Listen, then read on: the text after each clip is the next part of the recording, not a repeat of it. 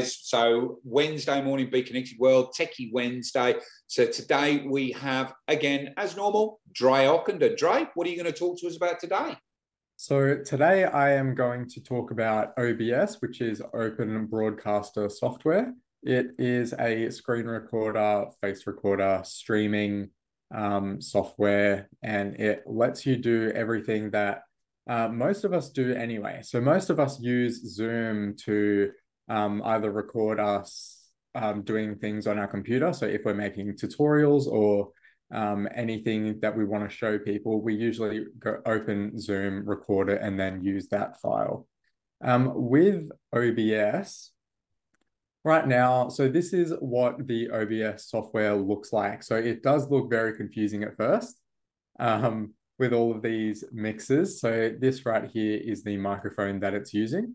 So when I talk, the volume goes up, it's in decibels. I can lower the volume of that, not that you can hear it.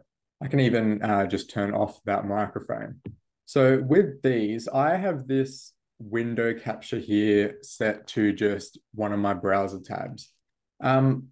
Something that I like about OBS is if I want to come here and I say hello, I can put text on the recording while it's live.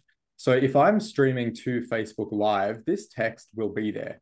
And you can do that with images.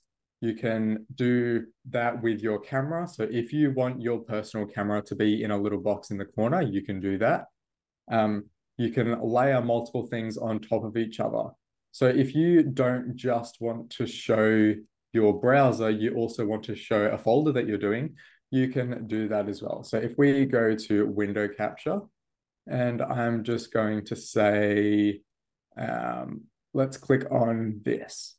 So now I have both Zoom things showing, so I can put that in a little corner. So that's just an example. These can be anything. With the Chrome that I have open here, if I open a different tab, it's going to show the new tab. But if I didn't want that to happen, I think it's this one. You can say only match with the title. So now it's only going to work if the title is Facebook. So if I open Facebook, it's going to work. If I go away from Facebook, it doesn't. So yeah, that's kind of cool. You can make it the same executable. You can make it the same file type, all of those things. With this, that you can separate the audio files. So with Zoom, sometimes you just want the audio file or you just want the video file. With this, you can choose what you want. You can choose the format that it's outputted in, and it's just really customizable. So I wanted to show everyone this because I know a lot of people ask me for what would you recommend to record your screen? What would you recommend for live streaming? So this is probably what I would recommend. It is free and it's available on Windows, Mac, and Linux. And I will put the link to it in the chat. All right. So I've got a question. So yes. What we do is we record this on Zoom, right? Then what I have to do, Zoom will automatically give me an audio file and a video file. Now, one of the benefits of Zoom as well is I can actually stipulate that everybody's audio will be separate. But put that to one side. I get the video file and then I use OpenShot video editor to top and tail it, get rid of any swearing that Mark might do and anything like that, right? Yeah. And then I download it, I upload that to YouTube.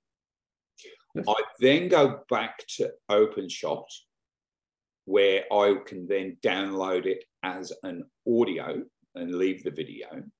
Yeah.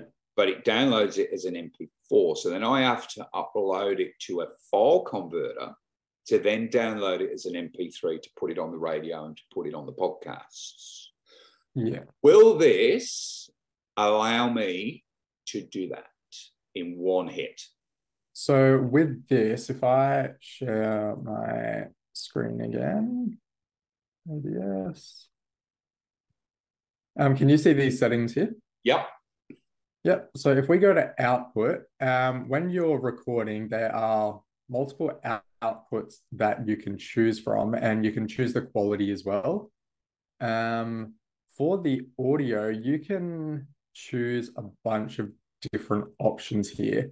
I'm pretty sure the one that you would want is the output. So right now I have it set to movie, just because I want the video and the audio combined, because I don't want to have to deal with doing that myself. So it's just doing it for me. But you can try it out. I don't think I've used it for that. I have in the past used it to separate the audio files, because over here, if I just turn back on my microphone, you can, like for the desktop. So if I have a video playing in the background on my computer, or if I'm on Zoom, the software can't hear you unless you turn on desktop audio. So I have to separate those. And sometimes if I'm really quiet and you guys are really loud, I need to adjust those volumes, which is why I have them separate. So I'm sure it could help you with that. And yeah, I would say just try it out. Like I said, it's free and you can try it. If you don't like it, uninstall it. And it's easy. All right. So on Mac, is it App Store or external download? I believe it's external. External. Yeah, that's not fine. Open shop. That's great. Any other questions? Beautiful. Dre, another Techy Wednesday. Thank you very much. Thank you.